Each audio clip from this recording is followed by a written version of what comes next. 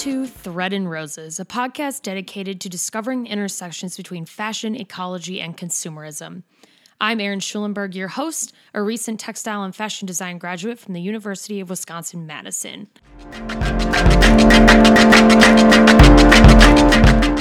Welcome to episode 4, everybody.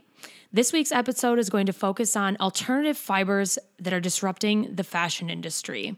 So first, I want to talk to you guys about natural versus synthetic fibers, because those are really the two most common, categories of fibers in the industry currently. And then we can get into these innovative textiles that are really busting through the market and kind of changing the game for the way we view textiles. And then lastly, I wanted to get into a little bit about why science rules, because I've discovered a lot of textiles, fabrics that involve bacteria and also living materials. So I want to just touch on 2 that I did a little research on that I think are really interesting, but I do want to dedicate later an entire episode to more of these like science-based textiles, because I think the intersection between science and fashion is really, really interesting. And obviously you can't have these other textiles without talking about science, because textile science is such an integral part to all of this. But I think it's interesting how really connected these 2 different industries are, and we should not always view them as completely separate entities, because they're extremely linked, and it's really awesome to see that connection. So we'll dive right in. First, I wanted to talk to you guys about natural and synthetic fibers. Natural fibers, I'm sure you guys know some of them, are things that come from nature or plants and animals. So, that's your cotton, your linen, come from flax. And then you have like your wool and cashmere and silk that come from, different types of animals. Synthetic fibers, on the other hand, are obviously man-made fibers. And those include things like polyester, nylon, acrylic. They start from plastic or petroleum. So they have to be kind of sent through this process in order to become yarn, which will then in turn become fabric. I wanted to talk about the benefits and disadvantages of both natural and synthetic fibers, because not any fiber is perfect, but some are definitely better than others. So I read this study that basically showed the environmental impacts of natural and synthetic fibers kind of lumped into one holistic chart. And it was broken down by greenhouse gases, water usage, wastewater, direct land use, and energy use. So obviously, in terms of energy use, synthetic fibers didn't do so hot in that category, since they're completely man-made and manufactured. So the entire process is a crap ton of energy use. So there you have your synthetic fibers really kind of losing that battle. But in terms of water usage, synthetic fibers can actually be really great at reducing water usage, just because they're manufactured, that whole process can be controlled a little bit more than, for say, if you're making or producing cotton, which uses a ton of water. So at the top of that list, you saw more of your natural fibers. There's some synthetics that also waste a lot of water, but in general, it takes a lot more water to produce a t-shirt than it would to produce a t-shirt made of a synthetic material. In terms of greenhouse gases, synthetic materials were also worse, just because they're not naturally found here on Earth. So being produced is going to create more pollution and environmental impact on the planet. In terms of direct land use, wool, which actually tends to be greatly beneficial and has very, very low environmental impact, wool takes up a lot of direct land use. Now, I don't necessarily see that as a negative, but I think it's something to think about. And obviously, there's ways you can work around that, but it is interesting to see kind of how these different fibers impact the environment and the things around them in different ways. So that's just a little background on natural versus synthetic fibers. Obviously, we wear both of them. I have plenty of cotton in my closet. I also have a lot of blends that are synthetic and natural fiber blends, like polycotton blends and polycotton and spandex. So just take a look at your wardrobe and see kind of what you're wearing. And it's definitely a personal choice what you decide to wear. And sometimes we don't even think about it. We just buy something because we like it, and then we happen to see what the material is later. But both natural and synthetic fibers can be really great. They have different properties and different reasons why we wear them. So it's just something to consider. So now that we have a background on natural and synthetic fibers, I want to go into some of these innovative fabrics that are really disrupting the market in the fashion industry currently. So the first one I wanted to talk to you guys about is called Piñatex. So Piñatex is a innovative natural textile made from pineapple leaf fibers, which is incredibly awesome because, it's a fruit, and now we're turning it into a textile. That's amazing. So basically, what I was reading about Piñatex is that these leaves are basically a byproduct of existing agriculture, and also using them creates an additional income stream for the farming communities that have these byproducts, which is incredible because it's not only creating a textile, but it's also helping communities and helping, environments flourish. So basically, it's a natural, sustainably sourced, cruelty-free material. You don't find a lot of those, so that is amazing. I wanted to talk to you guys a little bit about the process as well, because this is really an alternative, to mass-produced leather and polluting synthetic materials. So being able to offer this, like this company is, it's absolutely a better choice for the future and for now. So the process for how basically this pineapple leaf is then created into a textile is they take these long fibers from these pineapple leaves and they extract them through a process called decortication, which is done at where these families farm.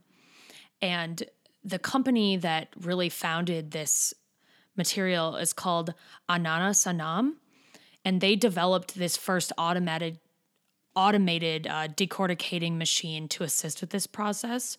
So they're really building technology to assist this textile development, so you have this technology being built as well as this textile being developed. So you're really like moving forward in two different directions, which is absolutely incredible.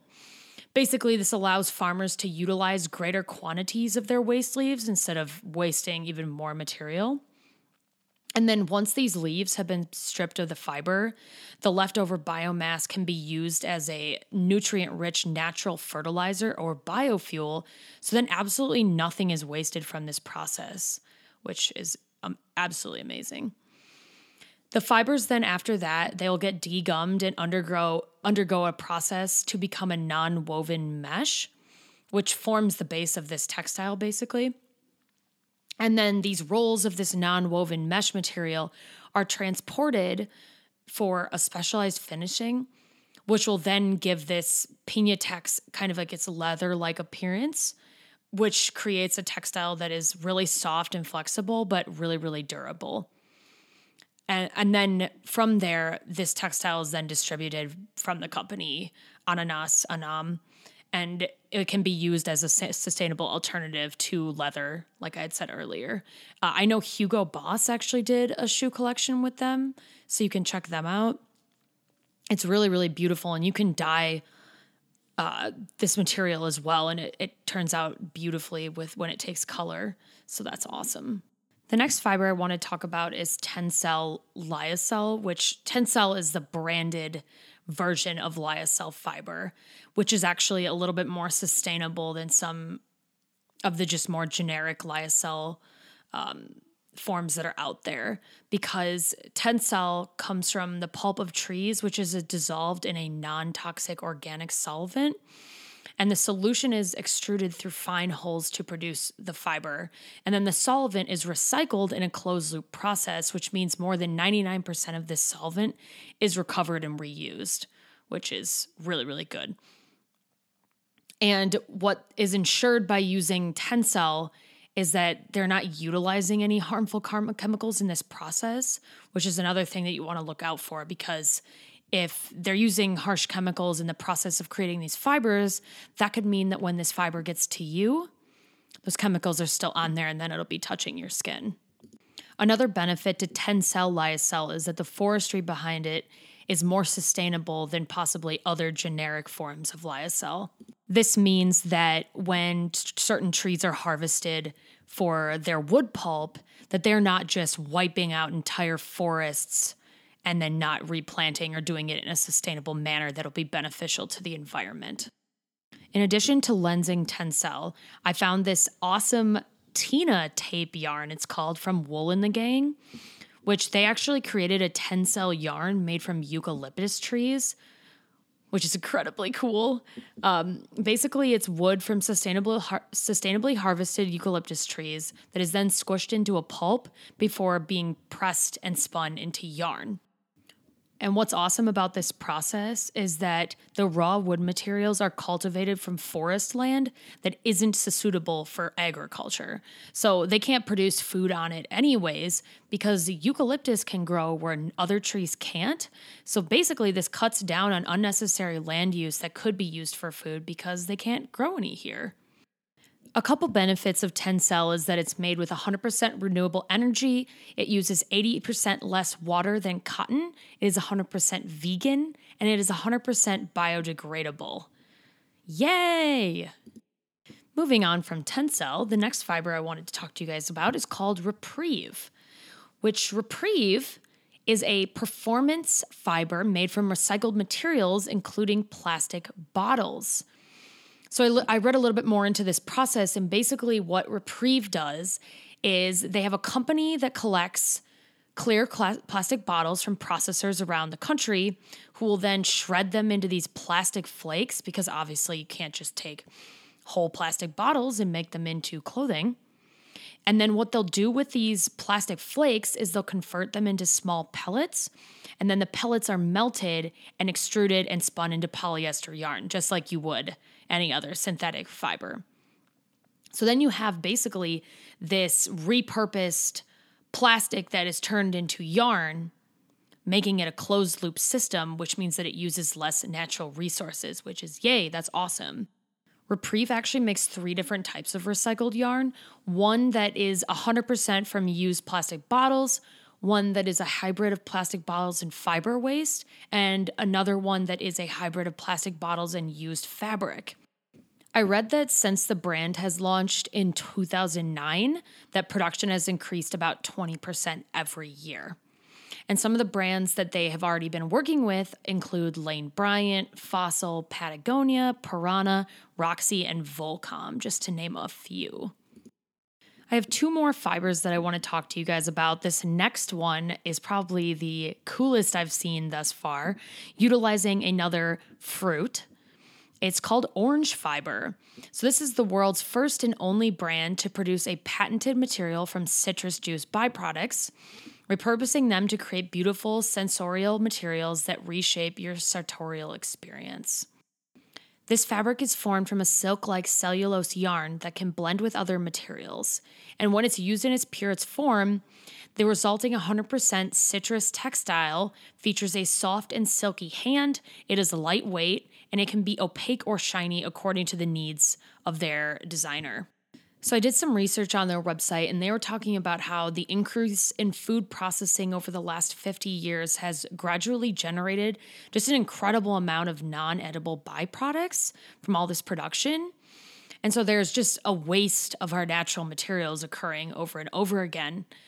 But the creation of this orange fiber has actually allowed them to reduce waste as well as pollution by transforming the citrus juice byproducts into a new and sustainable product. So again, this goes back to that, utilizing the closed loop system and basically taking materials that would have been discarded or thrown away and turning them into something new. Salvatore Ferragamo is the first fashion house to actually employ orange fiber fabrics, which is super exciting. This collaboration is born of a shared passion for creative innovation, sustainable design, and their beloved heritage of Italian excellence. The last innovative textile I'll be talking to you guys about today before we move into bacterial and living textiles is called Kraylar. Kraylar is farm-to-fiber production, which utilizes unique technology for USDA-designated 100% bio-preferred products, which dramatically reduce chemical and water usage. They like to call it dirt to shirt or plant to product, which they use a environmentally friendly process to produce the fibers with properties that are similar or superior to cotton, while also helping to protect the planet from a cycle of environmental harm.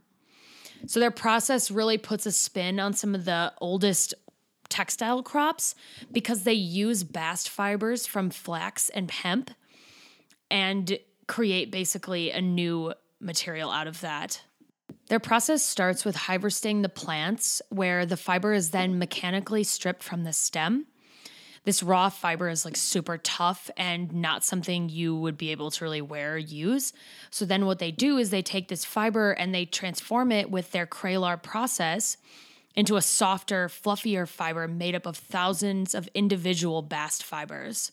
While the Kraylar fibers do feel and look a lot like cotton, they outperform cotton on almost every level, which is actually incredible. And these Kraylar fibers are generally blended with ratios of 20 to 40% with other fibers like cotton, tencel, wool to enhance their quality and make them stronger, better, more durable. I also wanted to talk about just how, because this process is, dirt to shirt, as they'd like to call it, the supply chain is more traceable because it's sticking with this process for a longer amount of time because they grow, they harvest, they transform, they produce. They're really invested in this process of the material, which allows them to keep a closer eye on it, which should be important to the consumer as well because we can know how this fiber is being produced and we're able to get information on it. That leads us into our next section, science rules. So I want to talk about bacterial and living material textiles. The first one we're going to discuss is called Mycotex, and this comes from mushrooms. Aniela Hoetink writes, "The world is dynamic, however our textiles are not. They have been with us all of our lifetime, but they do not have seemed to change much. In fact, we actually require them to remain exactly the same for as long as possible. Nowadays, our consumption rate is ever increasing, and as part of such disposable culture, we hardly repair anything." Basically, Aniela is aiming to change the way that we use textiles. And by altering or adding properties to textiles, she's investigating how we can and will use textiles in the future and what the related implications will be. Aniela was able to take the mycelium, which is the root of the mushroom, and combine it with other textiles to create flexible composite products. Along this journey, she was able to develop a method for retaining flexibility without using traditional textile materials. Her experiments resulted in a fungi dress, which can be adjusted to adapt to fashion, and it also can be repaired when needed. And once the garment is not in use anymore, it can be easily composted because it's made of a living material. This was a way to possibly rethink future possibilities for fashion.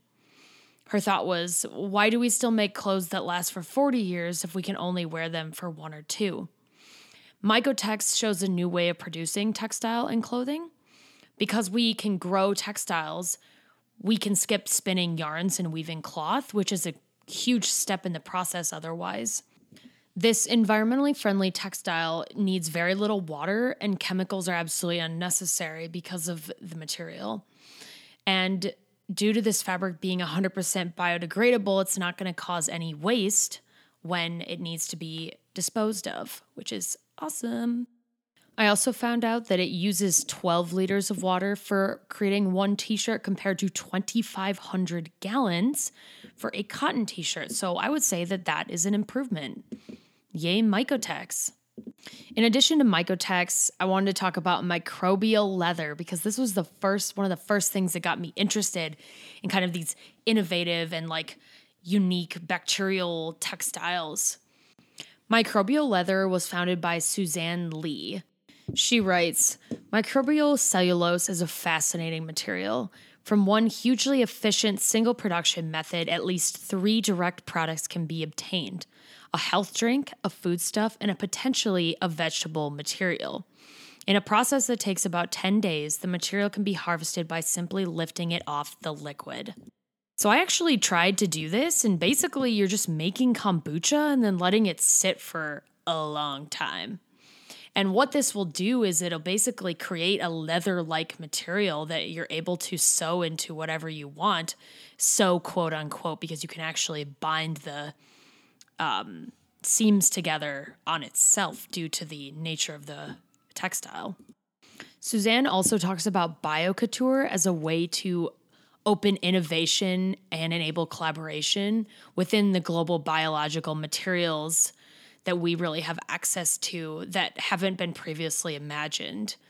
And I think this allows people to share educational tools and methods.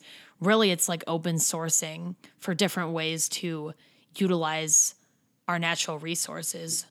BioCouture envisions future manufacturing systems inevitably consisting of bio-designed living organisms forming engineered materials directly into finished biodegradable products, and they're extremely focused on that goal as well. Microbial leather is just a way for us all to start. It's really like a DIY experience for everybody. And that's what I got for you guys today. I hope you learned some things about some of the new innovative textiles that are hitting the industry and pushing everybody forwards. I have to say, one of my favorites is still Piñatex. I heard about that quite a while ago when I was doing some research on textiles, and it just is absolutely intriguing to be able to use a byproduct, but then not create any additional waste from using that byproduct. That's just like the most beautiful closed loop system I've ever heard of. So I'll probably actually do an entire episode on closed loop production just because I find it absolutely fascinating, and I think that you guys would be really interested to hear about some of the companies that are working on closed loop processes, definitely some that you've even heard of before. So tune in the next couple weeks to actually hear some more about that. It's now time for Fiber Word of the Week. This week I've got for you guys chip, and it falls in perfectly in line because we've just been talking about synthetic materials and how they are produced. So, chip, the form of polymer feedstock used in fiber production, and it says also see flake. So, flake, the granule form in which cellulose acetate and triacetate polymers exist prior to dissolving or feeding into the extrusion or molding unit. So basically what a chip is the quote-unquote plastic pellet before it gets melted and extruded into the actual synthetic yarn. So it's like the initial steps of synthetic material, which is actually pretty relevant to what we were talking about today. So yay! Happy Fiber Word of the Week. Thank you guys so much for listening this week. I hope you learned a little bit about some of the new materials that are hitting the industry. And next week, I hope to talk about closed loop production because I think it'll be a great move on from what we talked about this week since so many of these materials kind of work within a closed loop process. I'm Erin Schulenberg, your host, and don't forget you're listening to Thread and Roses, connecting the dots between fashion and society.